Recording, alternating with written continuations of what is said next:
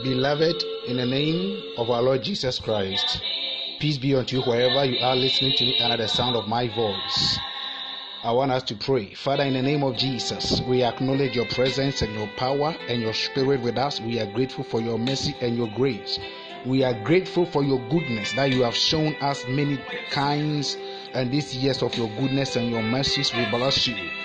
We come once again with a voice of the watchman, and we pray, Spirit of the living God, to brood over us and give us understanding. The entrance of your word, the Bible said, give it for light and give it understanding unto the simple. We pray that even as we enter into your word, give us understanding and grant us light. Oh, that we may receive illumination, that you will illuminate the eyes of our understanding through your word in these trying times like this, and that you will increase our faith one more time. We thank you. We come against resistance in the name of Jesus, and we declare no limit to your word in Jesus' mighty name. Amen. Wherever you are listening to me under the sound of my voice, I extend the peace of God unto you one more time, and I would like to acknowledge my very good friend, my very good brother, a senior brother in the Lord, a bishop, a teacher of the word of God, who teaches the word of God unadulteratedly. In the name of Jesus Christ, the Son of God, Elder Nahmopoku Kisi, the bishop. It's been quite some time now since we met, but God bless you for giving me this opportunity to come your way this evening to the people of God. You are such a blessing to the body of Christ, and very anointed, of course.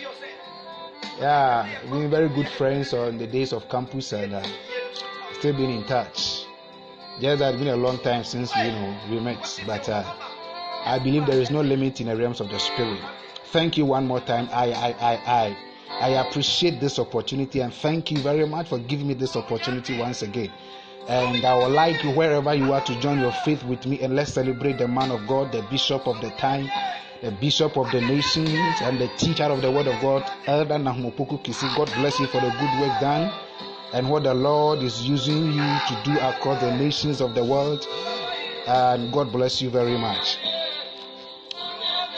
I might not have a title for the message this evening, but I hope and I believe that at the end of this message, you will have a title for it. Yeah, you have a title for it. Very so quickly, because we have a limited time. Quickly, let us look into the word of God. That in these trying times, from the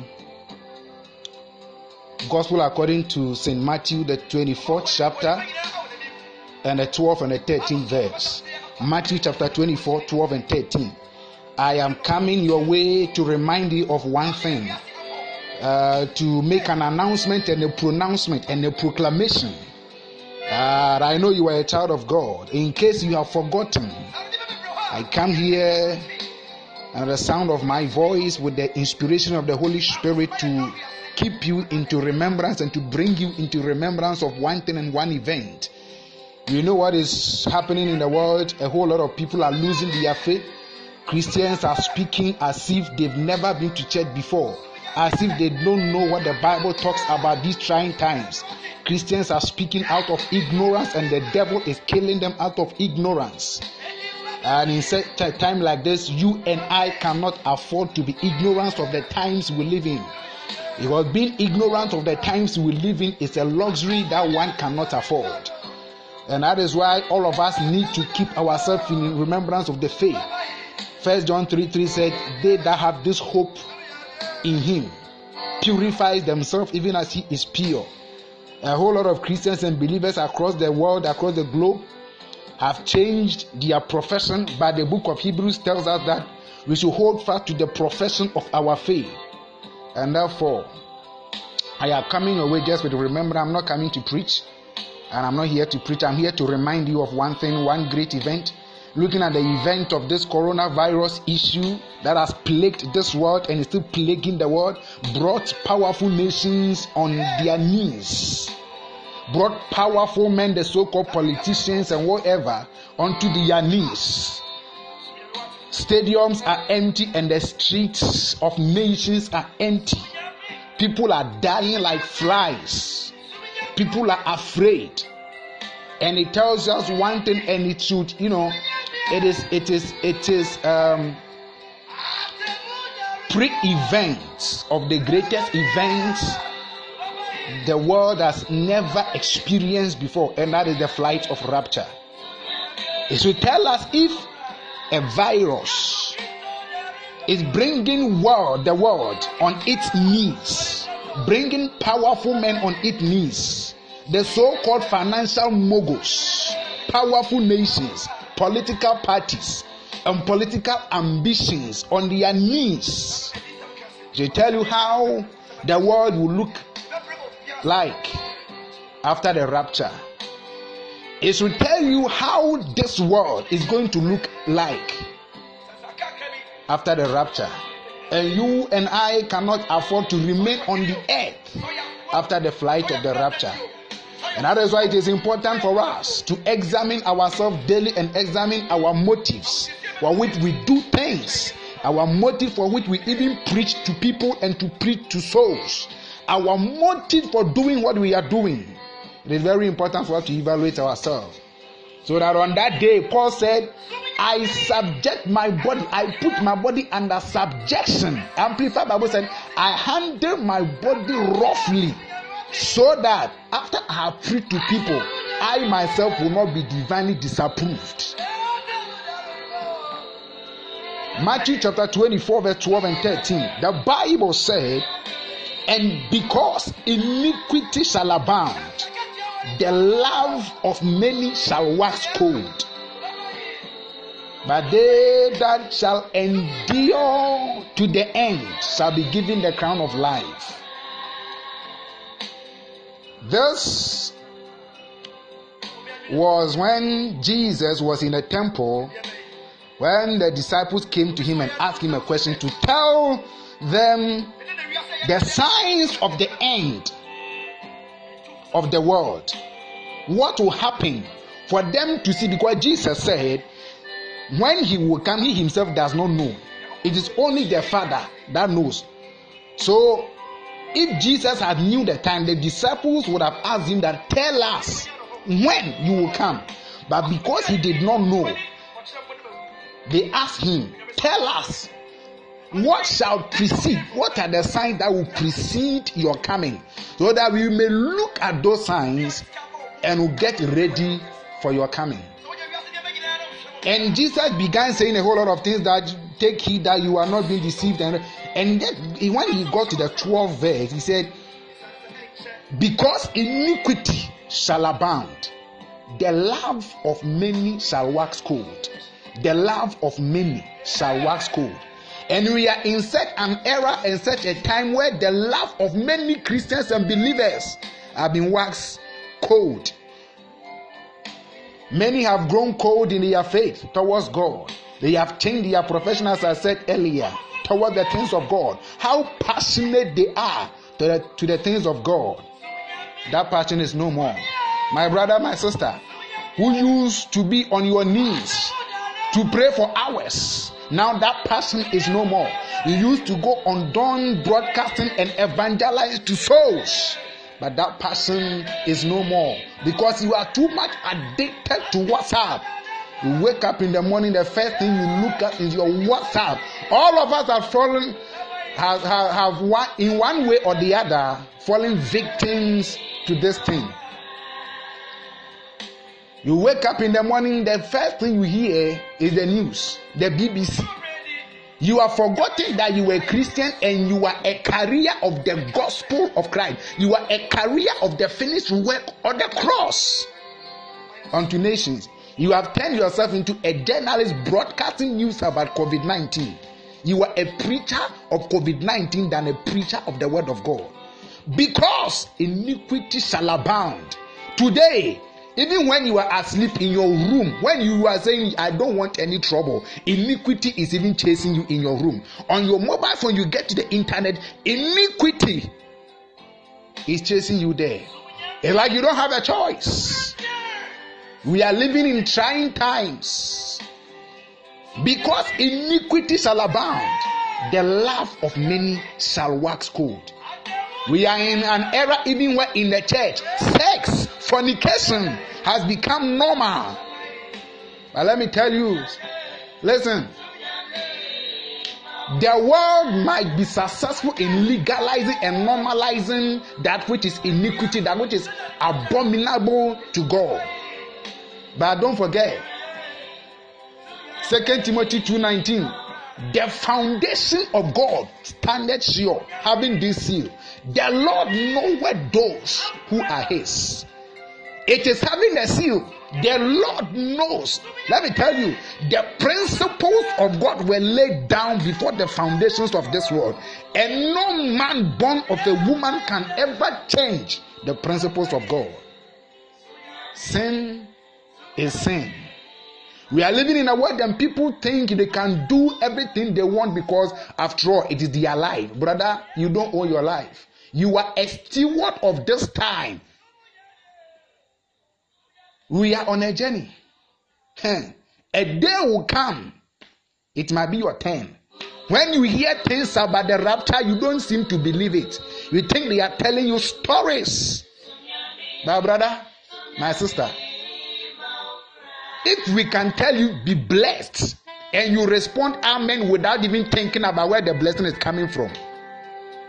We say receive, and you jump and receive in the name of Jesus without even knowing where the receiving is coming from. That one, you believe it. When you say you will go to, you will be receiving American visa, you will travel to America by prophecy, you receive, you believe that one. But when we tell you about the rapture, you seem to struggle with the rapture. My brother, my sister, but whether you like it or not, it is not going to change this greatest event that will ever hit the face of this world. When the church is being taken away from this earth, you can decide to idealize and to logicalize it by your so-called philosophy and logic and psychology. You want to psychologicalize God. Let me tell you, even if Jesus does not come, you will go and meet him. One day it will be your turn to go home. One day it will be my turn to be called home. It does not matter how long we live. Even if we live to 2,000 years, one day it will be our turn, where we shall return to our Maker and go and render an account to him for what we did with our time on earth. With the bottles God has given you, with the beauty God has given you, think you are so beautiful and anointed. You can decide to do anything you like. Because iniquity shall abound. Today, side chicks have become so normal. And you see Christian ladies, Christian women who have been to the university to attain a degree. I don't know whether they went to learn what you call a side chick. And they accept it to be a side chick. And they are not ashamed of themselves. It has become normal. The society frowns on it no more. Pastors don't preach about it anymore. And they sleep over and sleep around in the church like anyhow. My brother, my sister, a day is coming. A day of reckoning and a day of accountability. James chapter 1 verse 12. What did the Bible say? James chapter 1 verse 12. Blessed is the man that endureth temptation. For when he is tried, he shall receive the crown of life. You think the crown of life is given to anybody like that?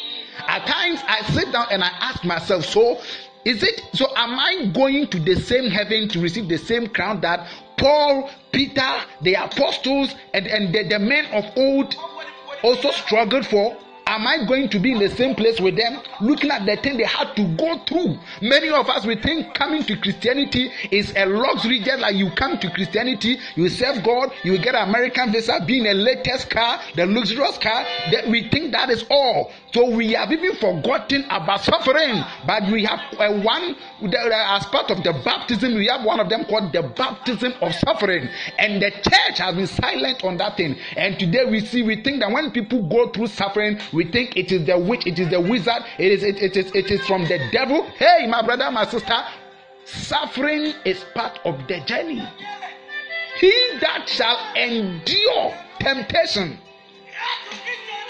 It means that as long as you are a Christian and you live in this world, temptations will follow you. They may come your way. They will come. But it is he that endure to him when he is tried. The Bible said our work shall be tried by fire. You and I. You think you are doing it so big, making it big successful in this world. Oh, on that day, you and I, our work will be tried by fire. And it is at that time we will realize whether we came to fulfill the master's business or we came to do our own thing. Brother, my sister, God gave you that beauty for his purpose. God gave you that handsomeness for his purpose. God gave you that strength for his purpose. Because iniquity shall abound, the love of many. As your love towards God wax cold, it is not too late for you to return to the master. By they that shall endure to the end, they shall be given the crown of life. The crown of life, just as an athlete ran a race, until you have completed your race, there is no reward for you. So don't think you started the race so you can decide to end, along the way. So when you end along the way, along the road, you can be given a crown of life. No, the rule and the principle is that they that shall endure to the end, they that can carry, they that can run the race to the end. The Apostle Paul said, I have run the race, I have kept the faith. I have run the race, I have kept the faith, I have fought the good fight. Now is laid out for me the crown of glory, which the Lord, he did not say I was in the middle. He said, I have run, I have finished the course. Don't be like the only monkey. My brother, my sister, a day is coming. That rapture will come very soon.